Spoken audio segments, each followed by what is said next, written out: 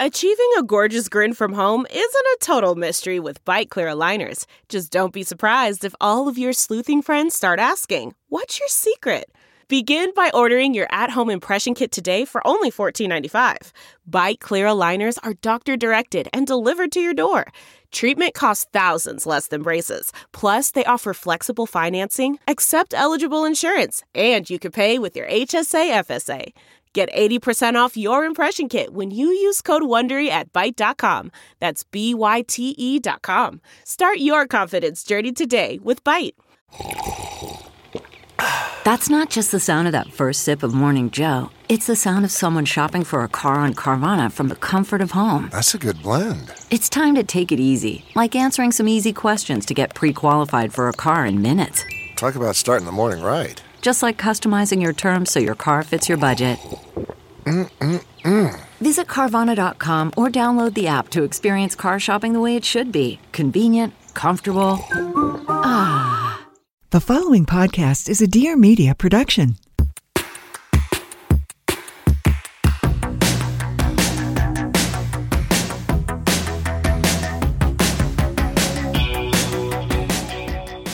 Welcome to A Thing or Two, a deep dive into stuff we think more people should know about. I'm Claire Mazer. And I'm Erica Cerullo. If you want more where this came from and want to support us in general, head to athingertwohq.com and sign up for Secret Menu, which will get you weekly access to members-only content. To share your thoughts on this episode or anything at all, leave us a voicemail at 833-632-5463 or DM us on Instagram at athingertwohq. So I had a discovery recently that just charmed me so much. I brought it up in like every conversation I could bring it up in. I love this. I was equally charmed. Go on. So we have to get rid of the rocker in Cam's room for uninteresting reasons. And I was like, we should replace it. We don't need a rocker really anymore. We should replace it with a love seat. And then came to discover that the area in his room where this would go is like too narrow for the standard love seat dimensions. And so started Googling narrow love seat, which immediately Google was like, no, ma'am. It's not called a narrow love seat. It's called a chair and a half. Which I just was like, excuse me, what? How wonderful. A chair and a half. I have never heard this term before. Like not even as a marketing term, I've never heard this term. Like not even like in a West Elm catalog. But like the internet was bandying it about in a way that like, of course you would know it. It's like if I Googled like, I don't know, like long, thin pasta, it would be like spaghetti. You know what I mean? Like it was like, you must be referring to spaghetti. Yes. It was like, this is clearly what you are looking for. Do you think people have just like spent a lot of money on these search terms or something? Yes. I honestly feel like all the mainstream furniture makers got together and was like, this is a good search term to optimize against. And here's why, because it was the one that comes up the most is West Elm. And West Elm fully just like bakes this into their SEO. Like the thing might not be called a chair and a half, but it's in their URL as a chair and a half or something like that. Right. And then I think Maidenhome, which is one of the big venture-backed DTC ones, also has a chair and a half. At first I was like, is this like a West Elm only term that then like Maidenhome also did? But then The Spruce has an article about it. They said the term chair and a half is the somewhat clumsy and cumbersome name for an extremely comfortable piece of furniture, an oversized chair that is wider than a standard chair but narrower than a love seat. So like I said, a big chair. A big chair. I have a bone to pick with The Spruce. I don't think it's clumsy or cumbersome. I think it's a great name. I think you're right. It's a little odd that they chose to denigrate it and then make up for it by being like, it's extremely comfortable. Like, it's a loony name, but it's a great name. Chair and a half. I agree with you. What's not to like? It's perfect. And honestly, who is more served by a chair and a half than a parent and his or her toddler?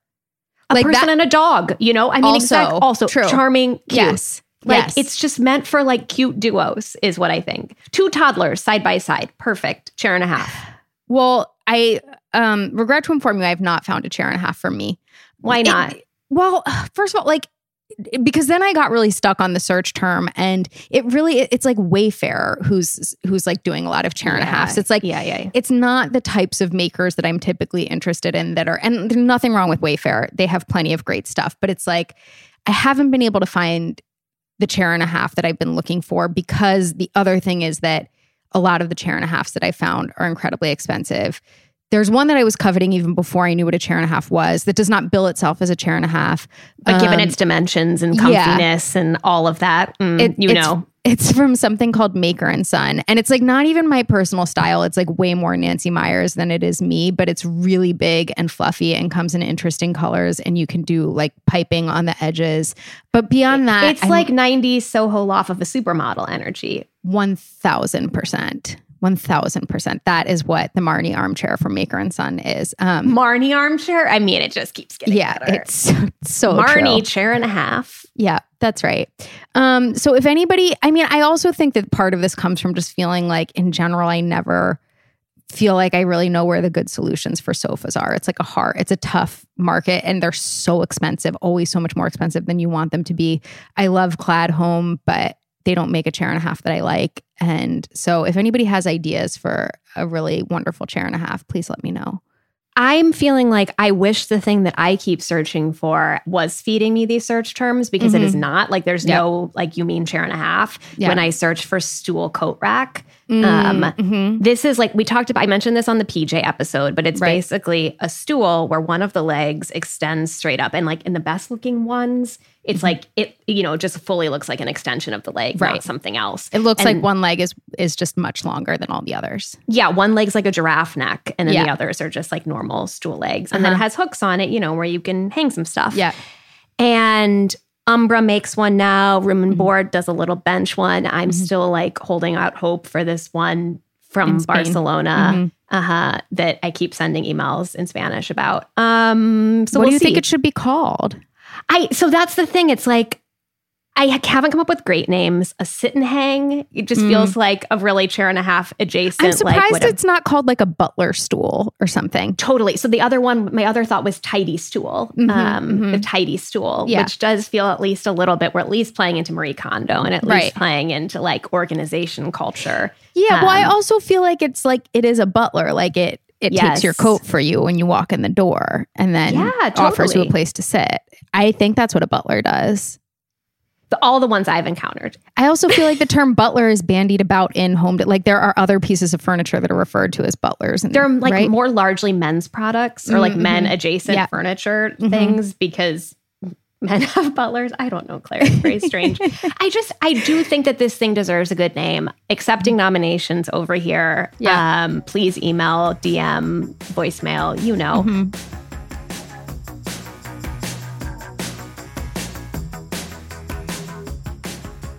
I don't know about you, but I'm dying to get back to workout classes again. It's been so long, I'm starting to miss the little things. Like, do you know what I would give to wipe someone else's sweat off the machines right now? Or to hear the instructor shout at me to get another rep in? Vaccination is the most effective way to help prevent COVID-19 and get back to the good times. Find a COVID-19 vaccine location near you at vaccines.gov. That's vaccines.gov. Thank you so much to American Giant for sponsoring today's episode.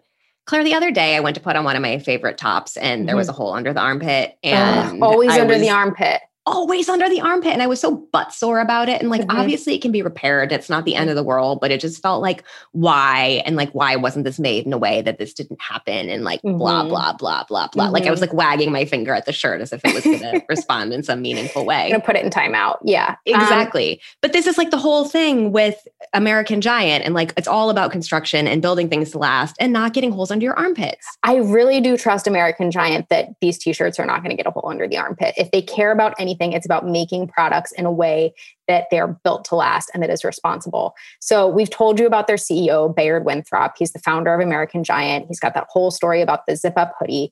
And it's really interesting because he was very like obsessed with making the greatest t-shirt because he wasn't satisfied with what was on the market. But I found it super compelling how he came around to this. Basically, he was like, we were already making these zip-up hoodies in the US. And when you're making zip-up hoodies in the US, you're thinking about all of the other like really quality products and pieces of apparel that have been made in the US over the years. Like what are the iconic American-made things? You've got blue jeans, the flannel shirt, the pullover sweatshirt, sweatpants, but the t-shirt's kind of at the top. So these t-shirts that they sell at American Giant are made with custom non-see-through heavyweight slub fabric that has rich and varied texture and tailored silhouettes. American Giant's best-selling premium slub tea is manufactured with quality care in Los Angeles, California. They stay in close partnership with their suppliers, and their products are built to last. They really understand what it means to actually manufacture these pieces.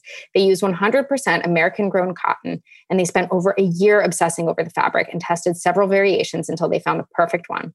It's substantial and weighty fabric that's non-see-through and non-torquing, unlike other slub tees on the market, and it holds color incredibly well. The rich and varied texture gives it a unique look that holds its shape after wash and wear. Get your new favorite tees at American-Giant.com today and use promo code ATHINGOR2 for 15% off your first order. That's 15% off when you use code ATHINGOR2 at American-Giant.com.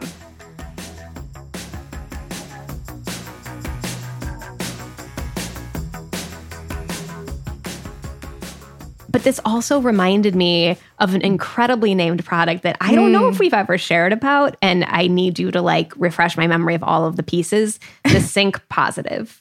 Yeah. So when Chris and I had just started dating, he moved into a new apartment, and he hadn't been that eager for me to come see it. And then but I was like, and you really had just started dating, but I think he also knew it was like, she's going to like assert too much over my new space that she doesn't live in. And so I like came to see it, and it was fine. And then we went and got, I actually don't know if I'm remembering this accurately. We went and got a drink afterwards. I remember we were sitting at the bar, and he all of a sudden was like, I actually don't know which one of us it dawned on, but I think it was him who was like, you know what I was just thinking? I just feel like I'm not sure there's a sink in the bathroom. And he'd already rented the apartment. It wasn't like he signed the contract. It was done. Yeah. And he was like, and I was like, I need you to like look at the pictures and figure it out right now. We need to know immediately. Yeah.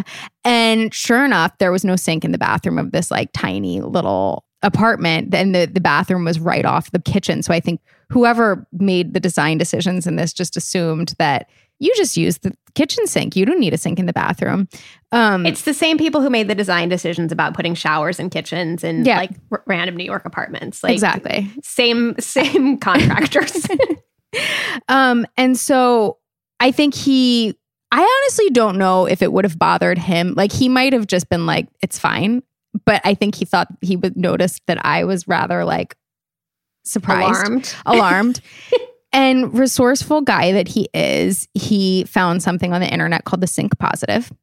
Actually, maybe our friend Courtney told us about it. I was going to say, I think you like told enough people about this that someone was like, hey, actually, I once dealt with something not dissimilar, and here's the answer. You know why? Because all I don't know if I'm just forgetting a detail or I just had a better flair for storytelling back then, but I remember the story of how we figured out that there was no sink in the apartment being a lot more entertaining. And it was like my party.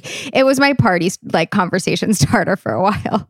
And you're right. I would tell everybody because it felt like such a good story. And our friend Courtney was like, oh, he needs the Sync Positive, which is a product that bills itself as like an eco product that uses clean water from the toilet bowl so that the tank. Yes, sorry, not the bowl, from the tank. Yeah. And when you flush the toilet, the sink runs. So it sits on top of the tank. You like replace the tank cover on your toilet with the Sync Positive. And that was how he solved the problem. And it was funny because eventually, before the lease was up in that apartment, he and I moved in together. So he was subletting for it for a while. And he was like, the Scandinavians love this thing. Like he was all getting like a bunch of like Europeans and Scandinavians, and like he just felt like it was like always this sell, and they were super interested in it and very much like, how clever. It does feel like distinctly Danish. Yes. Like distinctly like something you would have in a Copenhagen apartment. But exactly. I think that like the device is wonderful and so insane and like compelling in every way and nutty. But the name Sync Positive is really good. A home run. Like Sync Positive. Like what's more optimistic than like a spin on Think Positive about a sink you put over your toilet? It's quite delightful. It is. It's right up there with chair and a half for sure. That's what I just want that for my stool. I want that for your stool too, Erica. I think you'll get it eventually. I hope so. You will. I hope so. That's the dream. That is the dream. Hey, speaking of tiny New York apartments that put no sink in the bathroom or just put the shower straight in the kitchen, we wanted to talk about the New York Vibe. This is the state of things right now. And also, like, Claire, we only go so many places, and like this is hardly like a macro assessment. This is like, where have you and I gone, and what have you and I seen in the neighborhoods that we have visited? Well, just consider this like a historical artifact of what New York was like in, July of 2021. Exactly. Precisely. Yeah. In general, I mean, I think the answer is like the energy is good. It is up. It is really good. It's up. People are happy. I think it's funny because I've heard it from a couple of people, or I've seen it like written places. And then Anne Friedman was in town a week or two ago, and she wrote in her newsletter, she was like, I kept hearing that the energy was good, but I was like, I don't know if you can actually like, how do you feel that? She's like, but I actually really feel it. Like I went there and I was like, yes, correct. The energy is good.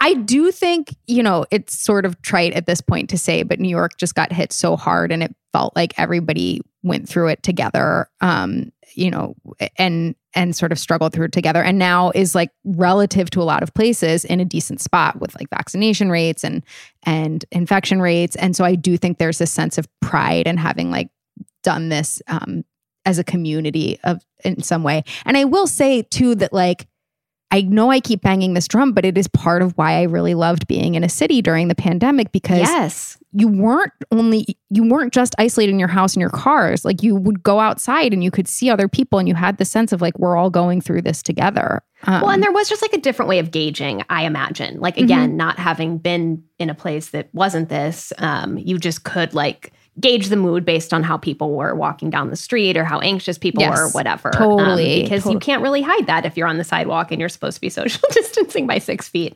Oh my God, completely. I mean, I just think back on all of the moments, like before we knew that masks were for sure something we should be doing, and some people had just started wearing them, and you're all looking around, like looking at each other for clues, like, okay, you're wearing one, should I wear one too?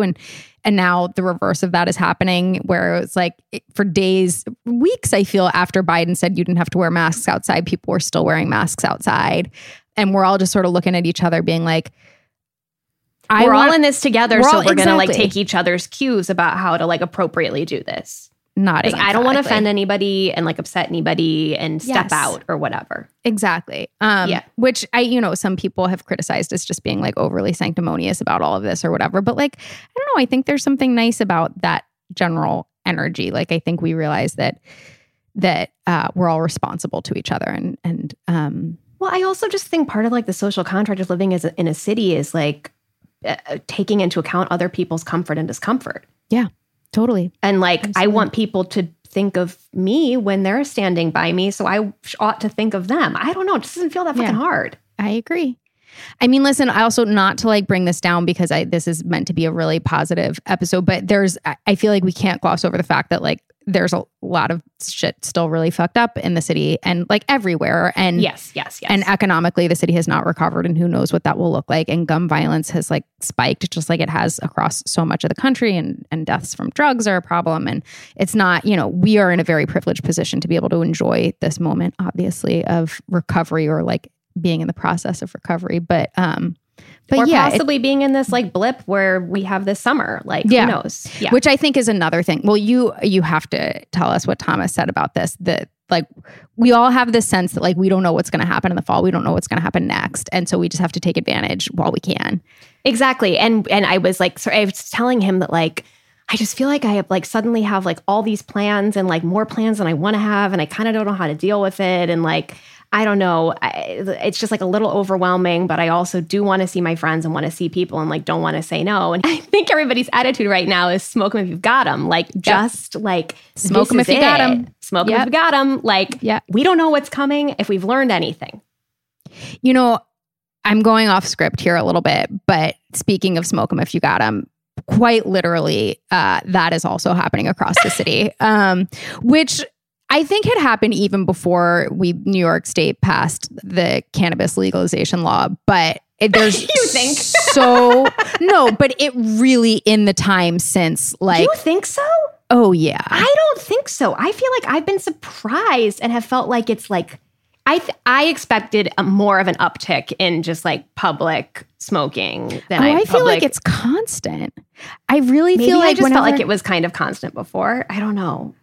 I feel like in our neighborhood, like on our block and then on Franklin, the main drag, like I rarely take a walk without smelling it at some point. And then it reached a new level earlier this week when Chris and I were on the subway going to a party. Very new experience in so many ways in that, so many new experiences in that sentence alone.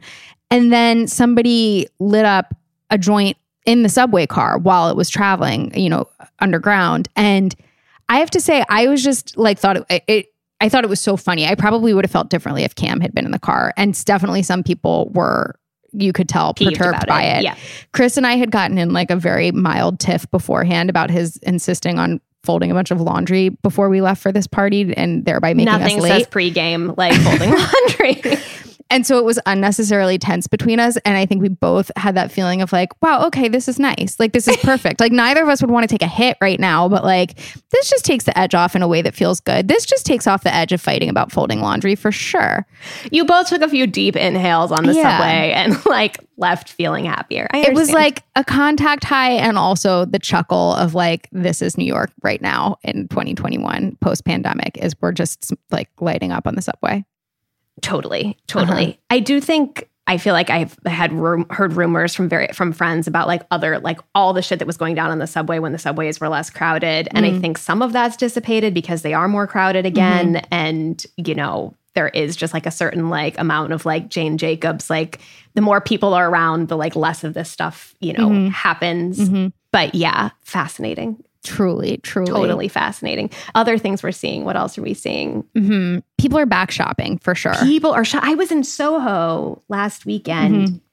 I swear to you that every store had a line. Like, I almost sent you a picture of the line at the Birkenstock store and just flagging it. Like, guess what these people are waiting for? Because it was 40 people deep. You didn't need to send it because I had seen it too when I went to Soho, and I had to go look. And it's, first of all, Birkenstock is only allowing like 4 people in the store at a time. And it's not a big store. It's not a big store. No. And so some stores are still doing this. So that's also contributing to the line issue for sure. And I think people got so much more comfortable with standing in lines during the pandemic because most places had capacity limits and like pretty extreme capacity limits. So I do think people are just like, yeah, I'll stand in line. What do I got to do? Like, this will move quickly. The real people were like ravaging the racks. It was like very intense. It was like one of the things where I was like, I got to get out of here. I just got to get out of here. Like, I mean, predictably, obviously Chanel and Louis Vuitton and whatever stores that feel more like, I think for some people, like cultural institutions to visit were like had lines, but those, I don't know, like there was like there were wait lists and there was a Louis Vuitton iPad out, like taking people's names and whatever. Wow. I wonder if they had the thing like at restaurants where you can walk away and they'll text you when it's your turn. I hope. That would be great. That'd be really great. One thing I noticed is that like, this just last weekend I was in Soho and people had finally stopped wearing masks in stores, it seemed like, for the most part, like and this seems to sort of be the case at restaurants, at like most establishments. People were wearing masks inside commercial establishments, I noticed, for like way after it had been sort of mandated. And some places were and are still mandating it.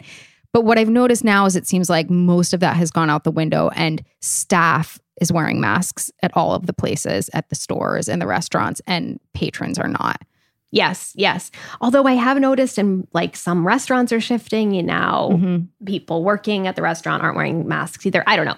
Whatever. It's like the like masked and unmaskedness is very fascinating, and it's like so neighborhood specific. And it's very neighborhood specific. I feel like a few weeks ago it felt even more neighborhood specific, where in parts of Brooklyn, parts of South Brooklyn where we are, and like uptown in Manhattan, it was like largely people wearing masks when they're walking around, but maybe not like in the parks, like not in Prospect Park or in Central Park. But then in like lower Manhattan, not a soul was in a mask. It's just so, I still, and this says so much more about me than about the world we're living in. When I see people outside, if I pass somebody outside on the sidewalk wearing a mask and I'm not, I still feel a pang of guilt. Like, totally. Because I don't know what shit they've been through. Yeah. Or what they're dealing with. Or like, are they immunocompromised? Or like, did they have a loss? Or like, I don't know. Yeah. I feel that like, should I be wearing one too? Even though I know that outside it's fine. It's fine. Yeah, totally.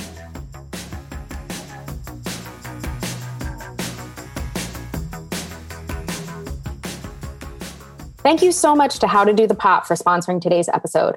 So I feel like, Erica, people like you and me who were really like goody two shoes when we were younger are now at a disadvantage that things like pot are just like legal, or we've just, whether or not even they're legal where you live, our thinking has come around on them, right? Totally. Well, and like basically, you know, wanting to be a good student, feel like I didn't take the 101 that was like given out in high school. Right. Wow. It's a real, like, you're really screwed in every direction, huh? Okay. Yeah. Well, so now we're in this situation of like, who's going to teach us? Who's going to teach us how to buy it, how to cook with it, which stream we want for what thing? Well, the answer is the How to Do the Pot podcast. So it's this podcast that I don't even think I knew I needed it, but it's the answers to all the things about all the cannabis. So it's like, if you want to learn about microdosing without reading that entire Eilert Waldman book, I got you covered, which is me. I don't want to read that whole book. No, I'm with you, Claire. I want to read that funny Yelp review thing where Eilert Waldman got in a fight with the owner of the bra store, but I don't want to read the book about it. So How to Do the Pot podcast is going to tell us about microdosing. They've got an episode about like how to buy weed. They've got episodes about like, if you want, what pot you should buy for good sex, for good sleep, for good creativity, for pain, how to cook with weed, all of it. All of it. All of it. What we didn't really know, which is so interesting to think about, is that 3 out of 4 women in the US have access to legal weed, but so many women still have so many questions. How to Do the Pot podcast is demystifying cannabis for women. Every week, they release short, fun episodes that answer all the questions women secretly Google about cannabis. How to Do the Pot shares women's personal stories and advice from experts to help with solutions around stress, sleep, sex, chronic pain, with the goal of helping women feel more confident in their choices about cannabis. That's what it is. Confidence. If you're ready for practical advice about weed by women for women, listen to How to Do the Pot wherever you get your podcasts. Thank you so much to Made In for sponsoring today's episode.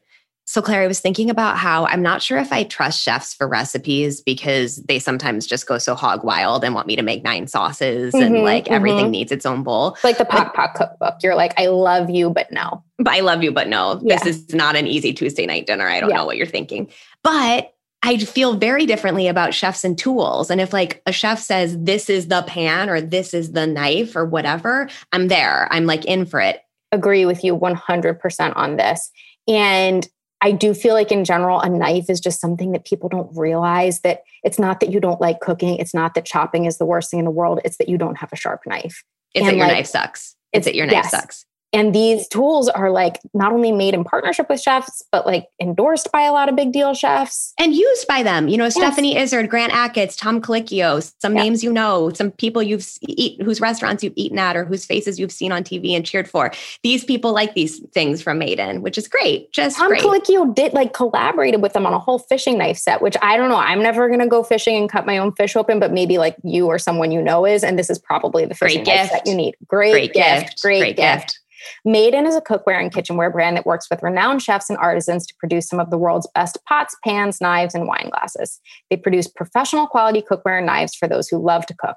They source the finest materials and partner with renowned craftsmen to make premium kitchen tools available directly to you without the markup. Made In products are made to last, and they offer a lifetime guarantee.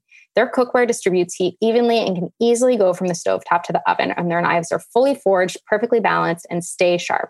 They have over 28,000 5-star reviews, and their products are used by some of the world's best chefs at Michelin-starred restaurants around the world.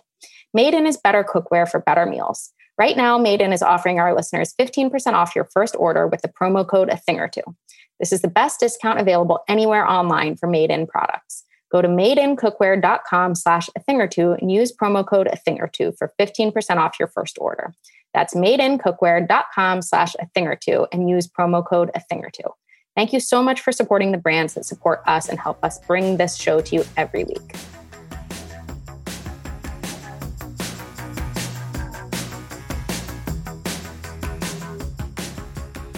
How about going out to dinner? The Impossible reservation has returned. Yeah. It's like back to like setting Resi notifications and stuff. Yep. Like that just feels like it happened really quickly to me. I don't know. I think so too. And like, it's hard to gauge. I think it's funny because on some level I expected it to not be as bad because I feel like nearly every restaurant in New York has doubled their capacity because of outdoor dining. Yeah. Because at some point they opened up, the sidewalks for all these restaurants to have outdoor dining, and that has stuck around, and that's been amazing. But then I also can't tell if some restaurants are still limiting their indoor capacity, if they're like not putting in as many tables inside.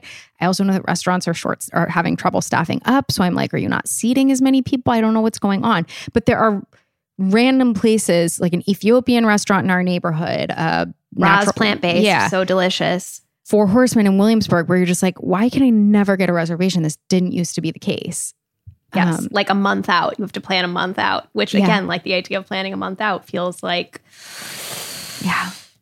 One thing that is happening, or that has happened, that I'm psyched about is I feel like there's like this Thai restaurant renaissance happening in New York, which is thrilling. Like it used to be there was like Pak Pak and some other things. And now it's like there's so many. Eater did a roundup of 28 of them, which I feel like didn't even have all the all-stars on it. And I'm just like, I'm game to just do a crawl of all the Thai restaurants in New York. 100%. You and I both went to Nua Table in our neighborhood recently and loved it. So good.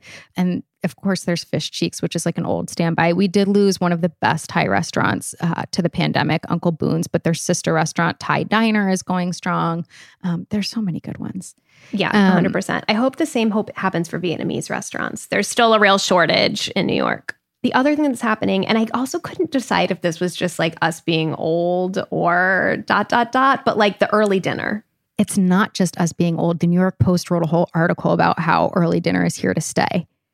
Oh, well, the New York Post then. Yeah, the New York Post. So I will say, I mean, I didn't need the New York Post to tell me this, but obviously everybody started having dinner earlier during the pandemic because you could. Nothing else to do. Yeah. And like for me also, it was that Cam eats dinner at 6:30, and before we went into lockdown, he was a baby and he would eat baby food, and we'd like put him down and then have dinner ourselves. And then I was like, oh, well, now I can start getting dinner ready earlier. We can all eat together. So now I just always have dinner at 6:30 with him, which is nice because biologically my ideal dinner happens at 4:30. Like that is when I would like to eat dinner every night. It's still unfeasible despite the changed world we live in. But I do think people are just like, don't have to covertly sneak out of the office. Like they don't feel like they have to like have ass and chair time in the exact same way as long as they're like getting their work done. Are people, do you think, going back to work after dinner? So I am, but I also chalk that up to me being a parent and having to like log off at a certain time. That's a good question. I don't know. I don't go back to work if I go out to dinner. I'm not like usually coming home. But so the New York Post wrote about it and said, like quoted various people, but I think it's like, it is what you think it is. Like people started eating dinner early during the pandemic and now they keep doing it. One person though said, I'm not a health nut, but my acupuncturist says people aren't eating during the day because of intermittent fasting. Which I loved, that like everybody got on the intermittent fasting train during COVID and now they're all having to eat dinner at 5 p.m. because you can't wait a second longer. It's so good. I love that we think intermittent fasting is that big of a thing that it's like driving the entire restaurant. It's the most like myopic New York provincial perspective ever. That like that's the thing. I love the thing you flagged from this piece that's about how the problem with the early birds is that they show up at 6, but then they don't leave because they don't have shit else to do. I read this and I was like, wow, that's true. That's me. Because 2 or 3 times now I've had 5 or 6 p.m. dinner reservations. I've had this with you at least twice. Yes. And I've been like, that's lovely. I'll be home by 8. I'll be in bed by 9. No. And then I'm reminded how great it is to go out to dinner and how great it is to see friends. I never want to leave, but also like, I'm not tired. Let's order another drink. Let's do it. We've been politely kicked out of a restaurant because they needed the table back. And I've like fully been still been at the restaurant at 9 p.m. after a 5 or 6 p.m. reservation. And the restaurant owners are like, this is truly a problem for us. Like we can't be doing this. Right. So now I need to be more conscientious of not hogging the tables at like the setting a timer on your 90 minutes. That's how long. Or just moving to the bar or whatever. That's right. That's right. I think when I'm out now, I'm like, I never want to go home, which was not an experience I had before the pandemic.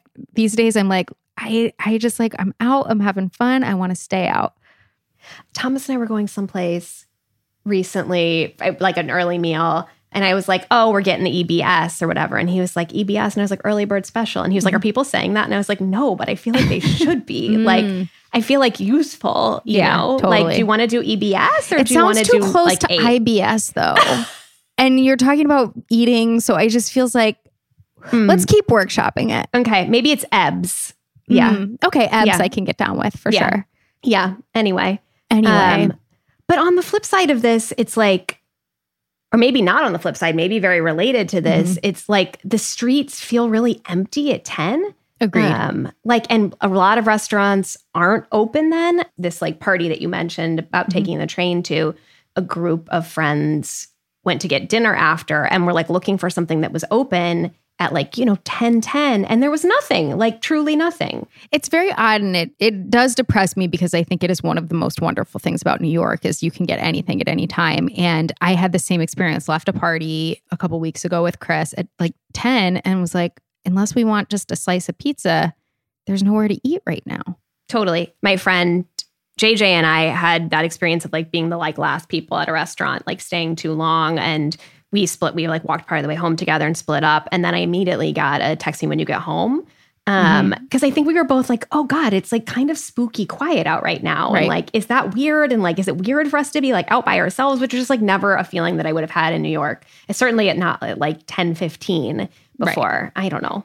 I also think there was a curfew in place for a while during the pandemic, even when restaurants had opened back up. So it was like they were all closing by 10, I think, and maybe their last table was like 9:30. So I don't know if they just haven't gone back from that or what. Like, from a business perspective, I think they have to like assume that there's going to be enough tables to justify it. Yeah, if they're going to stay open later. And if everybody's eating at 5 and keeping that table for 4 hours.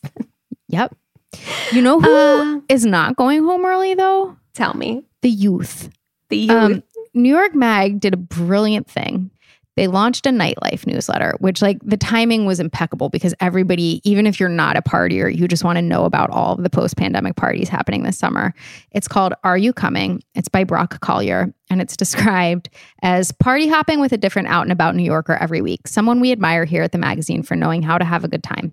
On Wednesdays, we'll send you a diary of our night together. From the sceney to the seedy, it'll be a mix of gossip, voyeurism, and late night secrets for a quick midweek thrill. And because we don't want you to feel too much FOMO, we'll include recommendations for how to have a debaucherous season yourself, what parties to look out for, what bars to go to, and some special sexy suggestions for our single friends. I've read a couple of installments of this, and it is truly unhinged behavior happening in the parties. What is piquing your interest? I'm shocked by the drugs, but I'm always shocked by the drugs because that's just the part of person I am. I'm truly shocked by the bedtimes. Like it turns my stomach. What are the bedtimes? Like 6 a.m. And then I'm imagining them waking up and having that feeling like you've lost an entire day. And like, I know. And listen, I was never this person. So totally. I will say that this is one of the few, if only things, this newsletter that I can identify as making me feel great about being old. And that's like, I really value that. I really value anything that can make, because especially this last year during the pandemic, having a kid, I've just been like, I'm officially old. And this newsletter says to me, and that's fine. That's what and this is what you're missing. You're fine. I will say that on this episode, we've mentioned parties multiple times in the context of our lives. Oh, yeah. And it's worth noting that you and I have been to 2 events at all. But really, as you can tell, we're really milking them for content. Because I do feel that like event style parties that are like not raves have just started to come back. Like we went to a book party. We went to a birthday party where somebody rented out a bar. And I do feel like that sort of a party, which I will refer to as an event from here on out. Okay, an event. For purposes of distinction. Yep. That's just starting to happen again. Or, again, maybe we just haven't been invited. But like the book party, I will say when we went to the book party, everybody who walked in the door seemed to have that same feeling of like, wow, this is the first one. It was everybody's first party. It was everybody's first party. And that was like the week after 4th of July. And everybody was talking about how it was their first party and how they were saying things that they wouldn't normally say. Like being like, oh my God, why did I say that? I would never say that. That's crazy. Like that kind of thing. Erica, at the other party, someone was introduced to me and they said, you look really familiar. And I said, thank you. And then I had to say, I realized that wasn't a compliment. I know that. I just haven't met new people a lot lately. I've been meeting a lot of new people. But, it's nice that we can all have that to fall back on. Yes. Or at least, we may as well milk it for as long as we can. It's like, it's totally fine to be like socially anxious, socially inept. Like all of that's just like part of the flavor right now. Yeah. There was also a thing that I noticed on Instagram, like kind of a while before I was being invited to events, where there were like official events with like corporate sponsors and stuff. People were having to get rapid COVID tests at the door. And that I thought, oh, this is going to be a thing. And like these businesses that have developed these super rapid tests are going to make so much money. But I think that kind of died off. I don't think people are doing that anymore. I think proof of vaccination is something people are asking for. And I have been asked for it at a restaurant, at workout classes. And New York has this Excelsior Pass that's like a little digital thing where you can just show people, which is nice. I don't mind showing that. No. You went to a new place recently that is like part of the like, is this the new New York scene? Is this the new New York vibe? Well, something big opened in New York. And so everybody had to like flock to see it because it was like, that moment in New York. And it is called, it is big. It is a big deal, but it's called Little Island. And basically Barry Diller funded this really expensive amusement park style park. There's not actually any rides in it. And I was never excited about it. And I didn't read the articles about it, but like there had, of course, been, I think, some amount of controversy surrounding it since the get-go of like, why do we need this architecturally interesting island architecturally park? Significant. Yes, exactly. That's right. And I really didn't I was like, I'll see this thing when I see this thing. But my mother was really interested and wanted to make a pilgrimage. And it's like, it is, okay, I said it's a big deal, but it is little. And so you have to either go early in the morning or make reservations. And reservations are always sold out. Everything about this goes against what is wonderful about a public park. Like, A, that you have to make reservations at all is ridiculous. B, there's no shade. C, there are very few places to sit. D, there are no like soccer fields. There's no exercise equipment. There's none of the stuff. There's no like public parks. goods. Yeah, there's none of that. It's a public spectacle is what it is. And people treat it as such because people flock to this thing and then they just selfie sticks in tow. Yeah. Selfie sticks in tow. You just walk along these narrow paths. So it's actually just as if you're standing in line for a ride at an amusement park, because that is basically what this thing is, an amusement park without rides. And instead of rides, you just get to the top of the little island and you are presented with a view of the Jersey City skyline. Like that is it. And there is some open grass area. You're not allowed to walk on it or like sit on it or anything. I was so angry about it. And Barry Diller can do whatever he wants with his money until Elizabeth Warren's tax plan goes through. But in the meantime, if he wants to gift New York something, I just feel like there are so many other things he could gift New York. I feel like on the spectrum between flying to the edge of space and public housing, this falls somewhere closer to flying to the edge of space. You made me feel bad because I'm like, right, he's not doing that. I mean, listen, though. He did. You feel bad because he's decided that he needs a fancy thing to show that he cares about New York. No. There are other problems to solve. Public housing, education, libraries, mental health. Sanitation. Like food. Barry Diller, you want credit for a fancy park? If you think that feels good, how do you think it feels good to have solved the rat problem in New York? Like that would be so much better for your sense of pride and your just like polling in general. I'm disappointed in him. It was really nice of him to give us a gift. This just feels like the weird, like someone went off registry. Yeah, someone went off registry for your wedding and gave you like a neon green vase that it's too big to put in your cabinet. You're like, what am I supposed to do with this thing? And by the way, it's also in the middle of one of our best parks. It's in like this park is plopped down in the middle of the Hudson River Park, which is a wonderful park with all of the things, with the exercise equipment, with the fields. Like, why did we need this little appendage? It's like barely an appendage. It's like a growth. It's like a pimple. I'm really upset about it. The one thing I've appreciated about lines and crowded spaces, and I mean not to say that I would get anything out of Barry Diller's park or like having to wait in line, for around the perimeter. but it's just the fact that like there are so many looks out, like especially in Manhattan, there are just so many looks out, and I've been like really enjoying that like fashion moment. Basically, I think the theme in Lower Manhattan seems to be it's either a bra as a top or no bra at all. Like you can't just be like wearing a bra under a top that's like passé. That's right. I've been choosing, I guess, the no bra route between the two. I'm passé and I've accepted it. It's fine. I think that's the theme of this whole report. Is like, we're going to tell you what it's like out there for the youth and the cool people, but we are living a different experience. Listen, I'm not wearing a skinny jean, but like I am wearing a bra. It's fine. I'm not showing my midriff, which also puts me in the minority, I think. 100%. I've seen so many belly buttons.